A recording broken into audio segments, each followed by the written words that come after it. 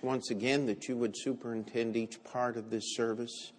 Lord, that once again we would be reminded that we're not singing these songs for the person sitting beside us, for any other person than to please and glorify your name.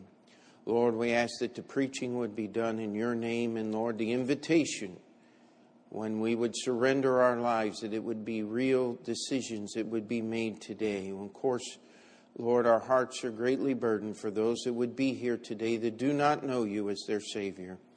That first you would be able to show them their need and their own inability to save themselves, and that they would believe that what you did was all that was necessary for salvation, and put their full trust in you and call upon your name. Lord, we ask that you would be with those that are saved and are serving and just struggling with life, that your word would be an encouragement and strengthening to us in our lives, that we may live for your glory in the week to come. In your name we pray. Amen. Please remain. How all that works out. Last Sunday's special fit with the sermon so well. And Yukari was supposed to sing last Sunday, but had a cold and couldn't sing till this Sunday.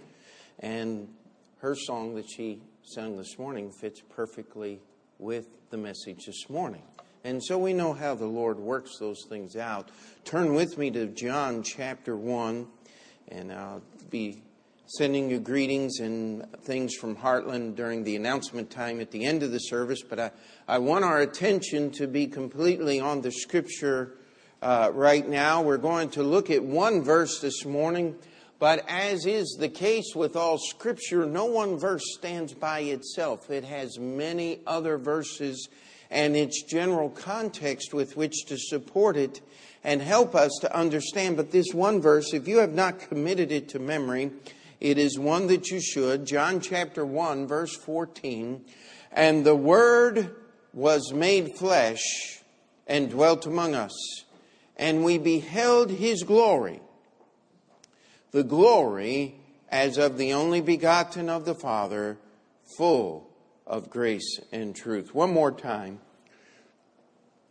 And the Word was made flesh and dwelt among us, and we beheld his glory as the glory as of the only begotten of the Father, full of grace and truth. Now, we have what we call Christmas time upon us, and of course our thoughts are turned toward the city of Bethlehem and the manger, and oftentimes I don't know that I will preach this sermon this Christmas season, but Jesus was not born to be the baby in your manger set. Amen.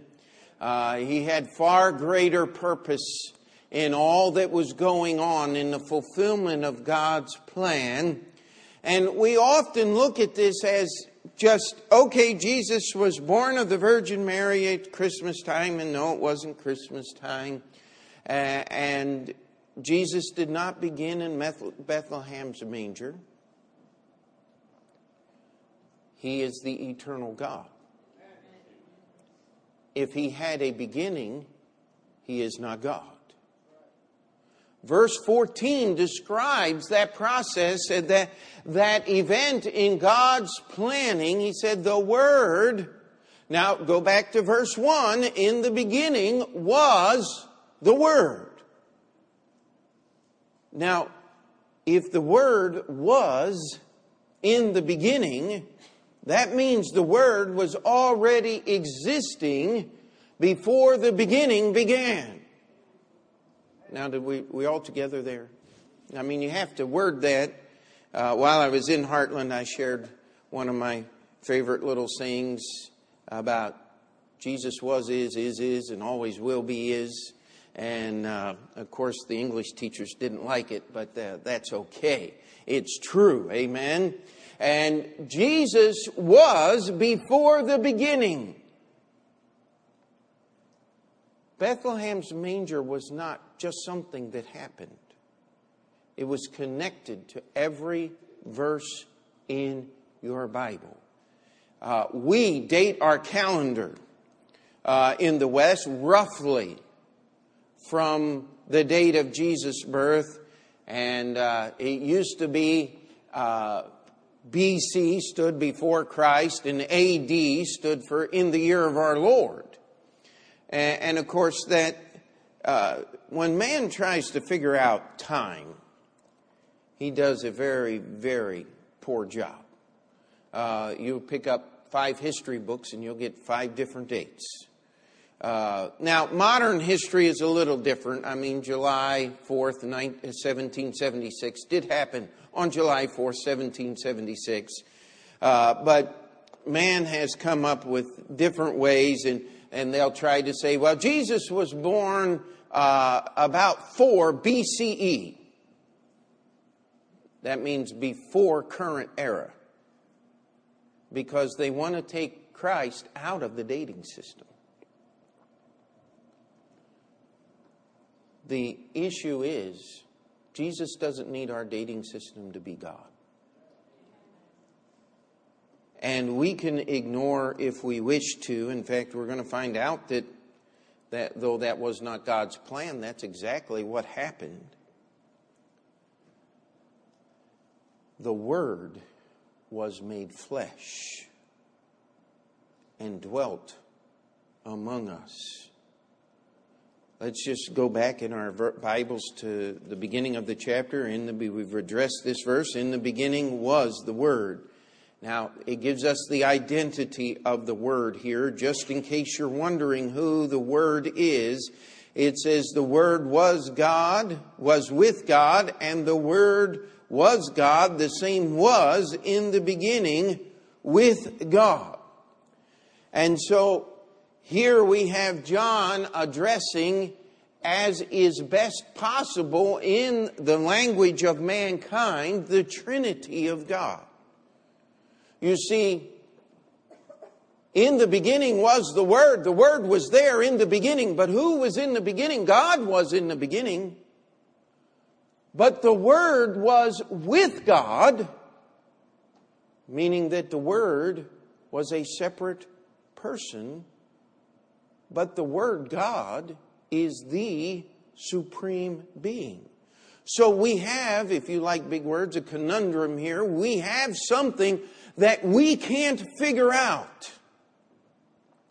We have something that is beyond our ability to comprehend. And by the way, whenever we address the issue of the Trinity, I just love to ask the question, do you really want a God that is so small you can figure Him out? I mean, that's what most of the world has. That's why they have so much of a problem with the God of the Bible, because He is bigger than they are. He is bigger than their comprehension. And it takes a little bit of work to exercise our feeble minds as we contemplate the greatness of the presence of the triune God. I'll tell you, John took this complex ideal and put it as simply as it could be put. In the beginning was the Word. The only thing in the beginning was God. And the Word was with God. God the Father, God the Son. And the Word was God, because there only is one God. And if you can explain that, then you'll be as smart as God is. That's why you can't explain it. But you don't have to explain everything you believe. How many people here understand all of the laws of electrical power and electrical magnetism and radiation and how all that works? Does anybody here understand all that? If you do, I'd like a lesson after church, because I'd like to understand a little bit more how that works. But you know what I do like about it is, if the white wire's hooked up to the white wire and the black wire's hooked up to the black wire and we turn on the switch, the lights come on. I do understand that much. How it all works, guess what? I don't need to understand. It's an interesting study. But I'll tell you what, if you hook up the white wire to the black wire, you're going to have big problems. really big problems. Unless somebody that didn't know what they were doing was in the box before you and switched to black and white wire, and then you're just going to be in big trouble no matter what you do. God hasn't switched his wires in the box, my friend. All you have to do is read the Word of God. And it explains these great, incredible truths. We have the Word was in the beginning. The Word was with God, God the Father, God the Son. The same was in the beginning with God. But look at verse 3, just so you want to make sure you understand here. All things were made by him, and without him was not anything made that was made. What does that make the Creator? The Word. I just gave you the answer. The Word was with God. The Word is God. The Word is the Creator. That's why when we get to Revelation chapter 3 and Jesus addresses his church, he addresses them as the beginning of the creation of God. People like to take that verse and say, you see, Jesus was the first thing created. He was the beginning of the creation. Wrong. And without him was not anything made that was made. Creation has its source in the Word. By the way, how were the worlds created? And God said, let there be light. Do you think there's a connection there?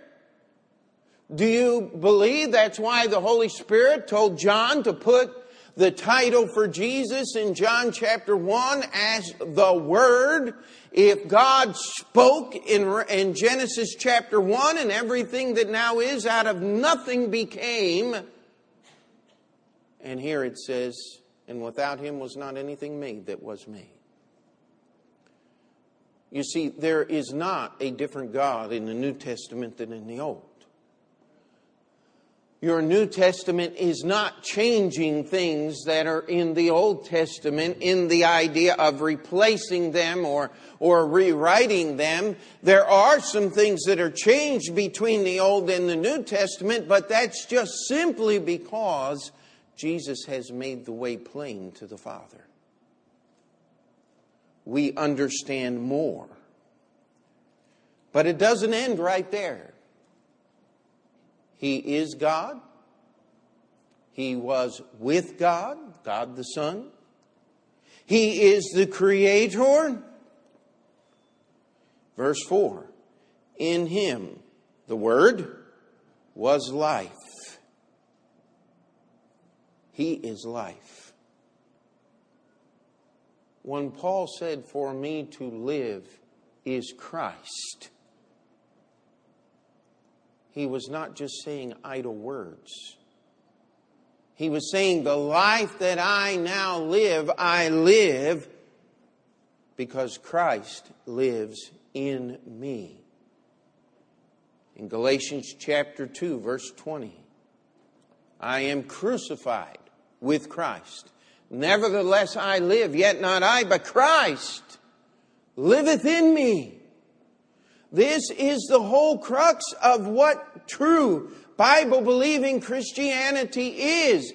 I am dead on my way to an eternal death in an eternal hell. But if I will accept life, God will put his life in me because he is the only true life. How many of you remember what life was before the Savior? Wasn't much of a life, now was it? It was full of frustration. It was full of discouragement. It was full of failure. It was full of trying to be good enough. It was full of, well, I hope it'll turn out okay someday. Boy, I tell you what, we believe in the most phantasaical things today. We live in a world of fantasy, of imagination. Our forefathers would have never dreamed to go there. Because 2 + 2 still equals 4. I was walking through the airport. in Memphis on the way back, and I just happened to glance at a book that was laying there beside a fellow traveler, and it said, "Freedom from the Known." Actually, it was freedom from what we know. And don't go look up the book. I don't think it's worth looking up. If it had any influence on the man who was sitting beside the book, he gave incredible testimony that it was a worthless book, let me tell you. I don't need freedom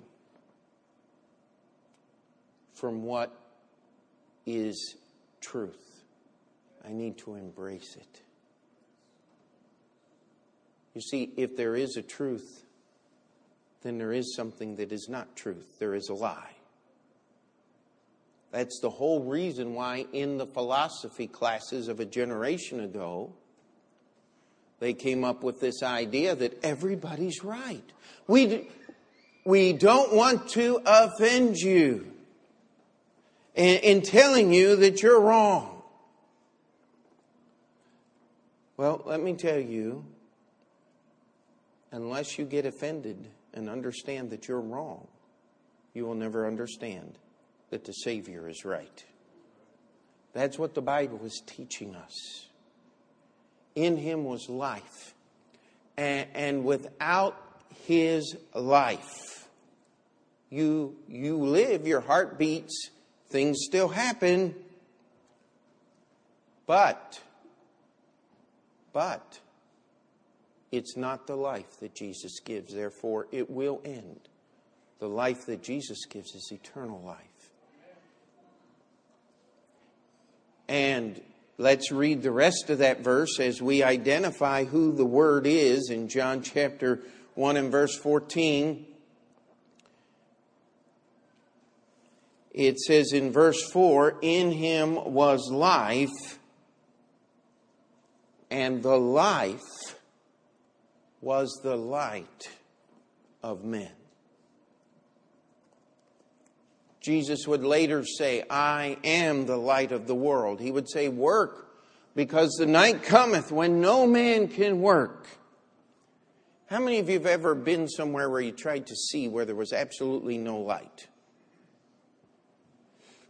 If you've ever been in an underground cave, that's probably the best, those caverns. If you've ever been down there, they always have this time where they turn out the lights. How many of you have ever been there? I mean, you can feel the darkness. I mean, it is a scary thing. And usually there'll be someone there that will explain to you that you think you're seeing things. But see, your eyes will not work unless there is the stimulation of light, no matter how small, upon the optic nerve. Your mind can create all kinds of things that you think you are seeing. This is one of the things that happens when people take drugs and other things as such, is they are being stimulated by internal impulses, and their mind is creating things that just simply are not there. But if you're going to see, if you're going to really see anything, you've got to have light. Why do you think people believe false religion so strongly? It's because they think they have the truth. How many of you remember as the Holy Spirit of God began to let you see the light and peel your fingers back from the bondage of false religion that you were holding on to? Maybe it was Catholicism, maybe it was Buddhism, maybe it was just a Christianity that denied the power thereof, where everybody's good and everybody goes to heaven. You had to see the light that comes from Jesus so you could let go of what you were believing and believe in Him. This is the identity of the Word. When John says the Word was made flesh, What he's talking about God. He's talking about God the Son. He's talking about the Creator God. He's talking about the life that is in all mankind comes from God. The source of that life is the Word. Why do you think you have to believe the Word to get saved, to have life? Because it's light. It allows you to see what is true and what is false. All of these things describe this person called the Word that was made flesh and dwelt among us. Now, I hope the first point of this message has not been new to anyone in this auditorium. We're not here to preach anything new. But I'll tell you, it doesn't hurt for us to go back and remember and look at whom we are speaking when we speak of the Lord Jesus Christ. He is the Word. He is God. He is the Creator. He is life. And He is light. The next part about that verse, back to verse 14, said the Word was made flesh. Now, how do you take the omnipotent, all-powerful, omnipresent, everywhere present at the same time, God,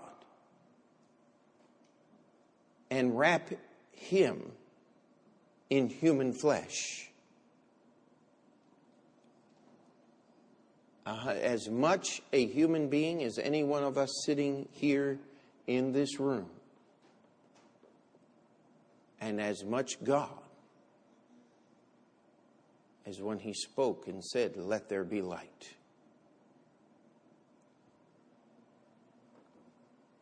Oh, I remember when I was a student in Bible college sitting in the class, and the name of the class was Christology, because that is the theology or the study of Christ. And we spent a whole semester. I remember that one class, I had over 100 pages of written paper that I turned in one semester. And one of the big topics of discussion day after day in that class was the hypostatic union. How God united physical flesh with the ever-present, ever-eternal God. And our professor would go on and on about all the books that were written and all of the theology and all of the discussion and the church councils that they had. And, you know, we could solve all of that. And the Word was made flesh. You know what? That's all you need to understand.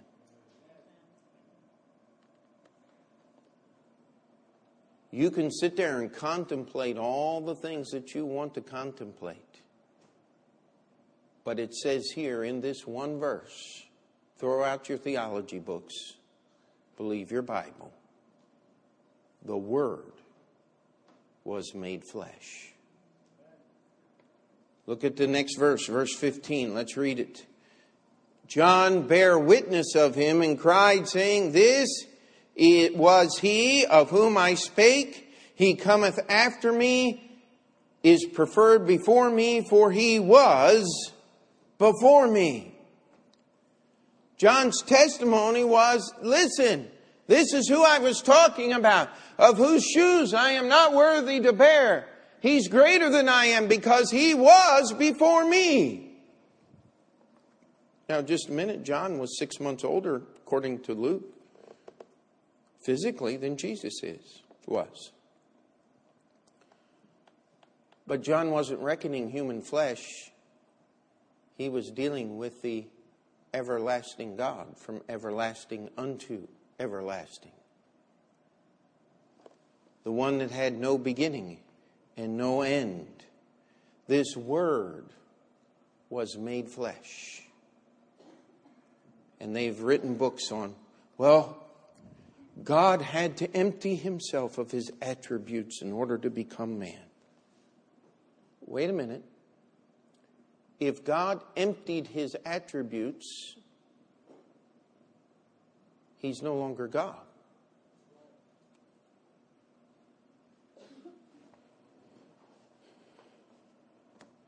In fact, Jesus would say in chapter 3, I believe it is, that no one has seen God at any time. I'm sorry, I didn't put this reference in my outline here.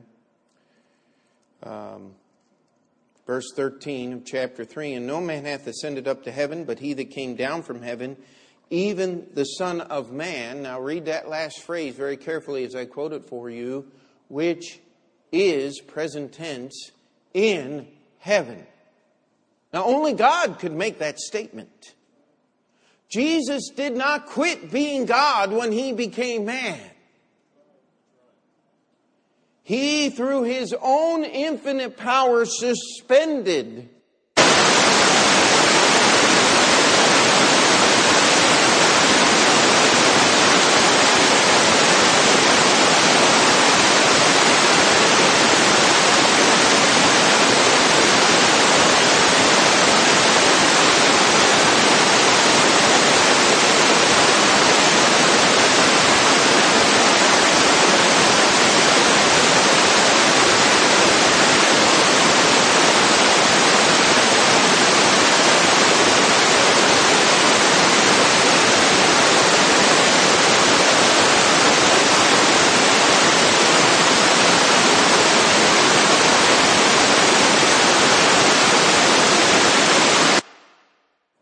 Amen. Don't you just love electronics?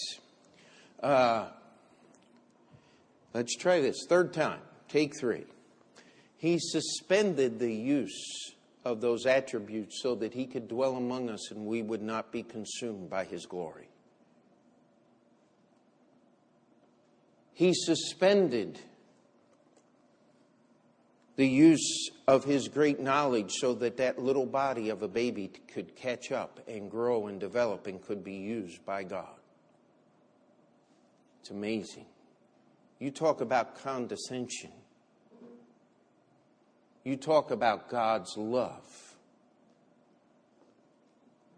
That's what the Word, the Creator, being made flesh. It would be, how many of you know what an amoeba is? One of those little single-cell organisms that floats around on the slide. How would you like to become an amoeba? You know what? Amoebas don't think. Amoebas don't walk anywhere. They don't build cars. Amoebas don't do anything except just kind of float around on that. That's about as good an illustration as that I can give. It's very poor because God is still infinitely greater than we are than an amoeba. But you kind of got the point. Amen? Or did you? Maybe I need to look for another illustration here. Are we still together? Okay. He was made flesh, but that's not all. And dwelt among us. That's why he was born in Bethlehem's manger. He experienced every experience of the human being. He was born. He had to be totally dependent upon the care of his mother. Several years ago, the church got us a ticket to one of those, it's called Sight and Sound in Lancaster, Pennsylvania. It was a theater about Christian theater, and it was Christmas time, and we went there, and I'll tell you, it was quite impressive. Everything but the storyline. The storyline was just bizarre. They had Mary giving birth and this angel who was supposed to be the devil with a big sword suspended above, trying to kill Jesus as he was born. And if it hadn't been for the help of the innkeeper's wife, give me a break. You know what? God knew what he was doing when he chose Mary. He knew what he was doing. when He took the presence of Almighty God and made human flesh. But He dwelt among us. Look with me as we continue through John chapter 1. John chapter 1 and verse 14 is one of those summary verses. And what it's doing is it's summarizing what is in the passage all around it. Verse 10 says, He was in the world, and the world was made by Him, and the world knew Him not. Let me ask you a question. How many of you here today believe some other religion, some other way to heaven than the Bible before you got saved? How many? Just raise your hand if you did. You were part of some other religious group. You went faithfully. You tried to do the best you can before you got saved. You believe something else. Now, I want you to understand something, that all false religion is man's attempt to make a God just like he is, like man. If you've ever read any of the stories of the Greek gods, they are so utterly human. I mean, this Greek god fell in love with another Greek god, but she was in love with somebody else who was in love with somebody else. You know, I think God could do a little better than that. In fact, the God of the Bible loved the whole world because He's too big. He's too big to dote upon one person. He loves us all the same. And it doesn't have to enter into the realm of sensual immorality, because God's love's greater than all of that. Amen? But do you see what happened here? For millennia at this time, man had been making gods like man. And so God became flesh and dwelt among us. He actually walked among men as man, and yet God at the same time. And what did the world do? Received Him not. Do you get that? Mankind has always tried to have a God like man. And so God did not condescend to mankind. No. He dwelt among us because He loved us and wanted to redeem us. But when that finally happened, oh, we're looking for a bigger God than you. Jesus said, destroy this temple and I'll raise it again in 3 days. They said, how are you going to destroy the temple? We've been building it for 46 years and build it in 3 days. And Jesus was talking about the temple of His body. The best man has ever produced is in the realm of horror movies called Frankenstein. That's man building another man. But it doesn't have life. And it never will. Because in Him is life. And that life is the light of men. When He came to the world, man had been worshiping man and animals and beasts and the sun and the moon and the stars for centuries when Jesus was born. And He had to look at the world and say, here I am. And they said, no, you're not. Then we come to the next verse. John is building here, verse 11. He came unto His own, and His own received Him not. One of the titles of God in the Old Testament is Emmanuel. God with us. He came unto those that carried the Scriptures not only in their hands, but in their minds and in their hearts.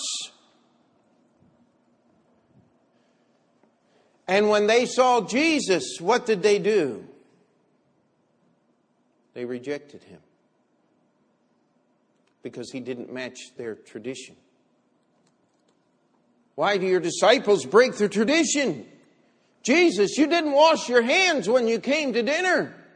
Now, it's a good thing to wash your hands when you go to dinner, but it has nothing to do with your relationship with God, now does it? But the Jews believed that. You see, he didn't match their ideas or their thoughts. But let's go to verse 12. But as many as received him, to them gave he power to become the sons of God, even to them that believe on his name. You see, not everybody rejected him. There were some. They received him. How do you receive him? By just accepting it. Christmas time comes. Everybody likes giving gifts. But I dare say if most of us were honest, we like receiving them just as much, if not more. Isn't that true? Now, when someone gives you a gift, and by the way, if you're a husband here today, don't get your wife a new iron or a new frying pan for Christmas. Just take a little bit of advice, all right? Just don't do that. If she needs a new iron, get it any time of the year, but just don't do it on Christmas or anniversaries. Amen? Because a gift is supposed to be something special for you. Not for that person to use to make your clothes nicer. You know what I'm saying here.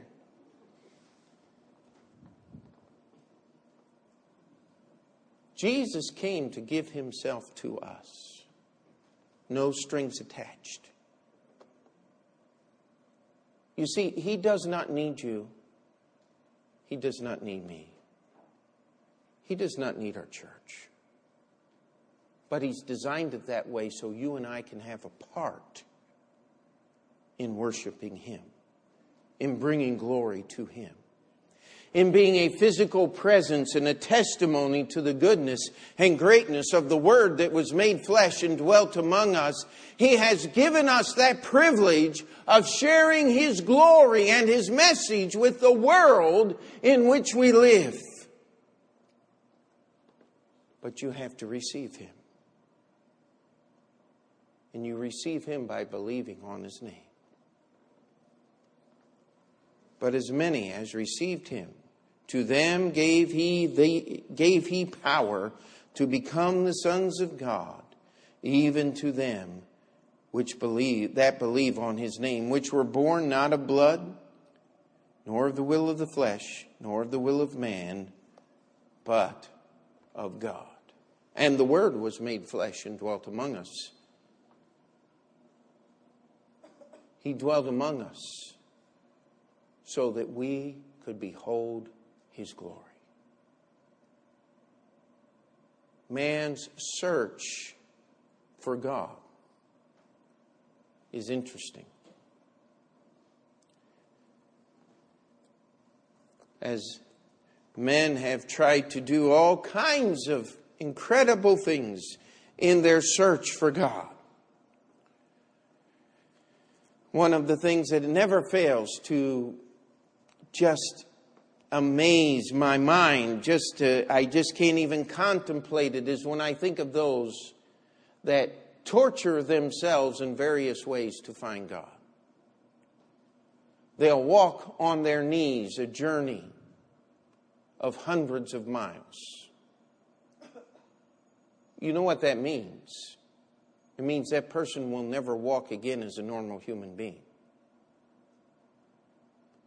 Because they will destroy everything that your knee needs to operate in walking. God never intended you to walk on your knees. Others, I've heard stories of people standing up and falling on their face, and then getting up and standing up and falling and getting up and making a journey to some type of sacred shrine. And when they get there, they will not have a face, they will not have hands, they will not have, and their whole body will be bruised and battered and broken, and somehow they think God's going to accept that.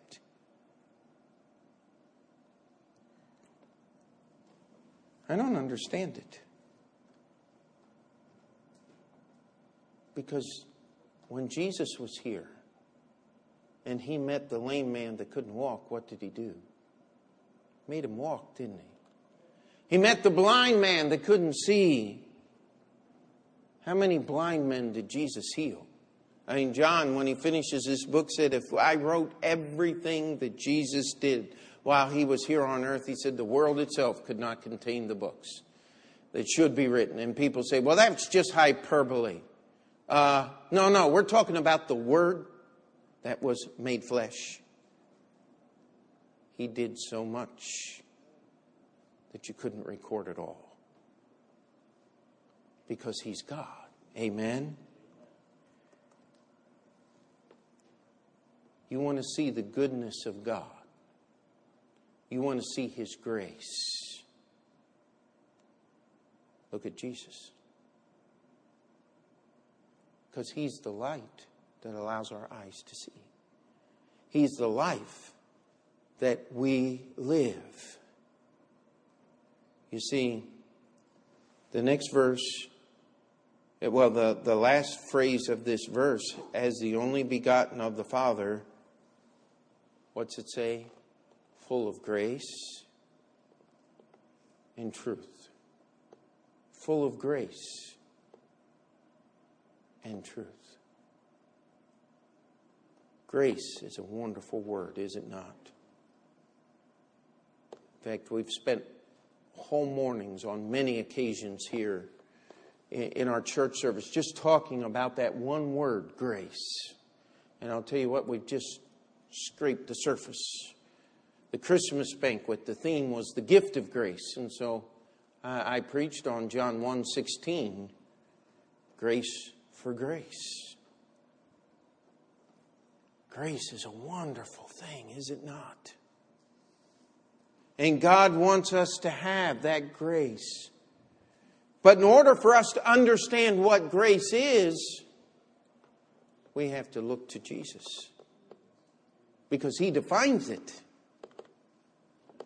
If I allowed each individual, if God allowed, not me, I can't allow you or disallow you anything. But the simple truth is, if God allowed us to define what grace is, each one of us would have a different definition of grace because each one of us want different things. Say, God is really gracious if he had let me pass all my tests at school. If we were a student. God be really gracious if he let me get that promotion at work. God be really gracious if I could just get that interview, because I know if I could just get that interview, I'd have that job that I've always wanted. If God was really gracious, he'd let me win the lottery. No, he would not. Wouldn't let you do any of those things. Because as soon as you did it, you would look to yourself and say, oh, what a good person I am. Grace makes us look to God and say, what a good God he is. And in looking at his goodness, I am faced with the ultimate knowledge of my own evil and wickedness. Now, you don't have to go out and murder somebody to be evil. For all have sinned and come short of the glory of God. Men love darkness rather than light because their deeds were evil. You see, we beheld his glory.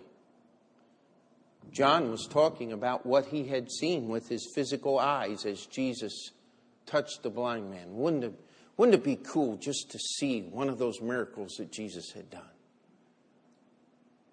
But let me tell you, you can see them if you want to, through the eyes of faith. And you can do a whole lot better job. You don't need a TV camera. You don't need paid actors and makeup and special effects and all of these things. All you got to do is just read your Bible and believe what it says. And you will see. Because the light is in the Savior. Amen?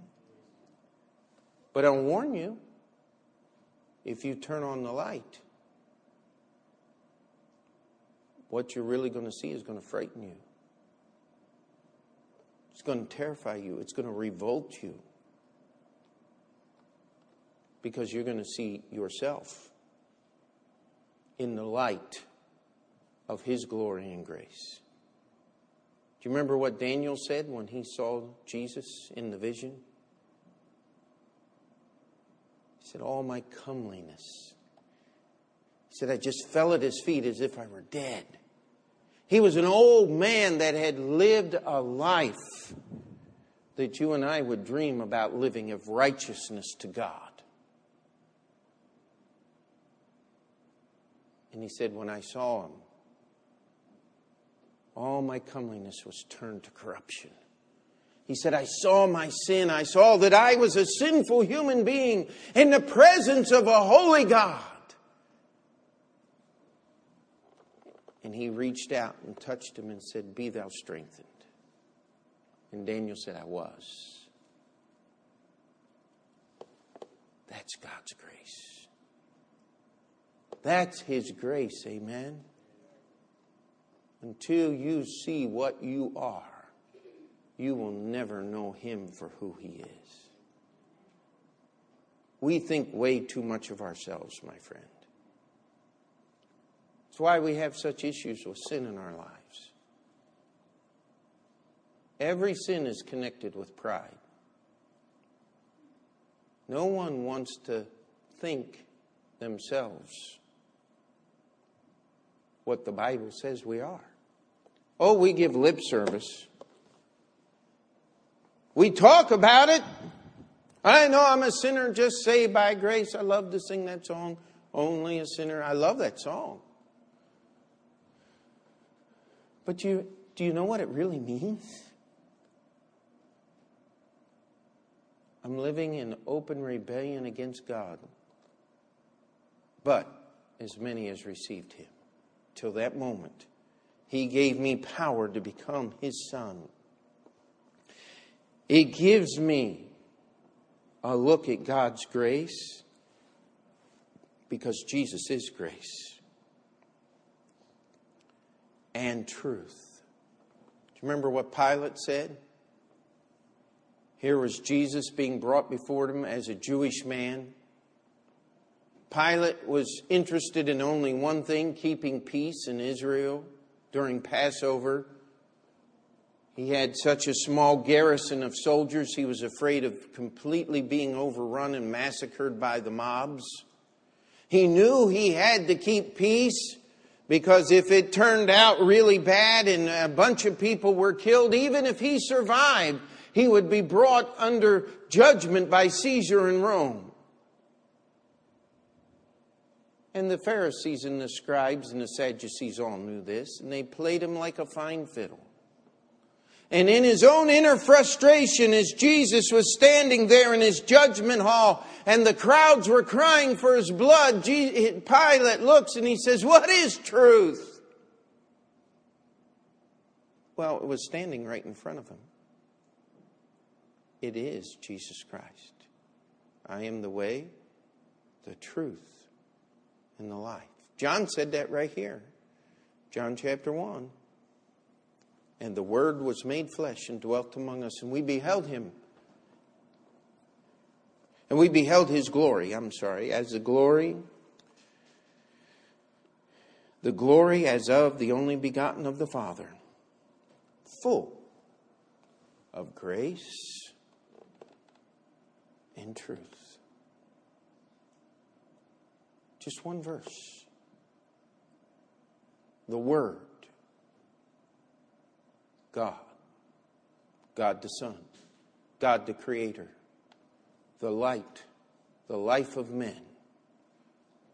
The Word was made flesh. John gave him testimony, that light which lighteth every man, as we read in John chapter 1. He dwelt among us. He came to the world that was created by him, and they rejected him. He came to those that held the Bible and claimed they believed in him, and they rejected him. But those that received him, to them and them alone gave he power to become the sons of God, even to them that believe on his name. And we beheld his glory as the only begotten of the Father,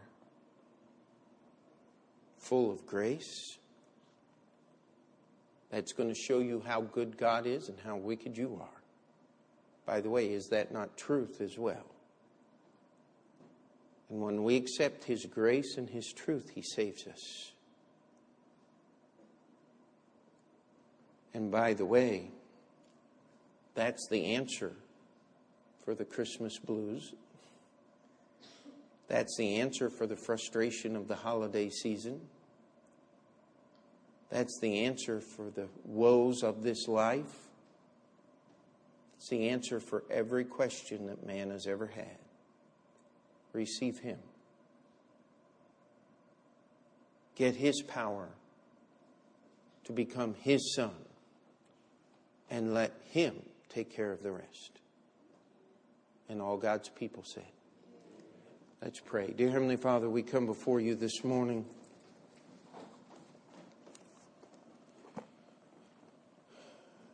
And Lord, I ask that your word would be ministered to our hearts and our lives today. That we would think and meditate upon you and upon the Scriptures. Lord, my first prayer is for those that are here today and are unsaved. That first they'd be able to see their need for salvation. That they would be able to see their own sinfulness in the light of your grace. And more than their own sinfulness, Lord, they would see your love for them. And what Jesus did to pay for our sins, that we may know heaven in its glory. Lord, I pray for those that are saved in this room this morning, that we would remember that you're full of grace and truth. And that we would come back and drink deeply of those fountains, that we may grow in grace, that we may know the truth and be set free by it. That we may behold your glory, even in these evil days in which we live. We ask you to work. In Jesus' name we pray. Amen. Let's stand together. Have Brother Franz come and lead us in the hymn of invitation.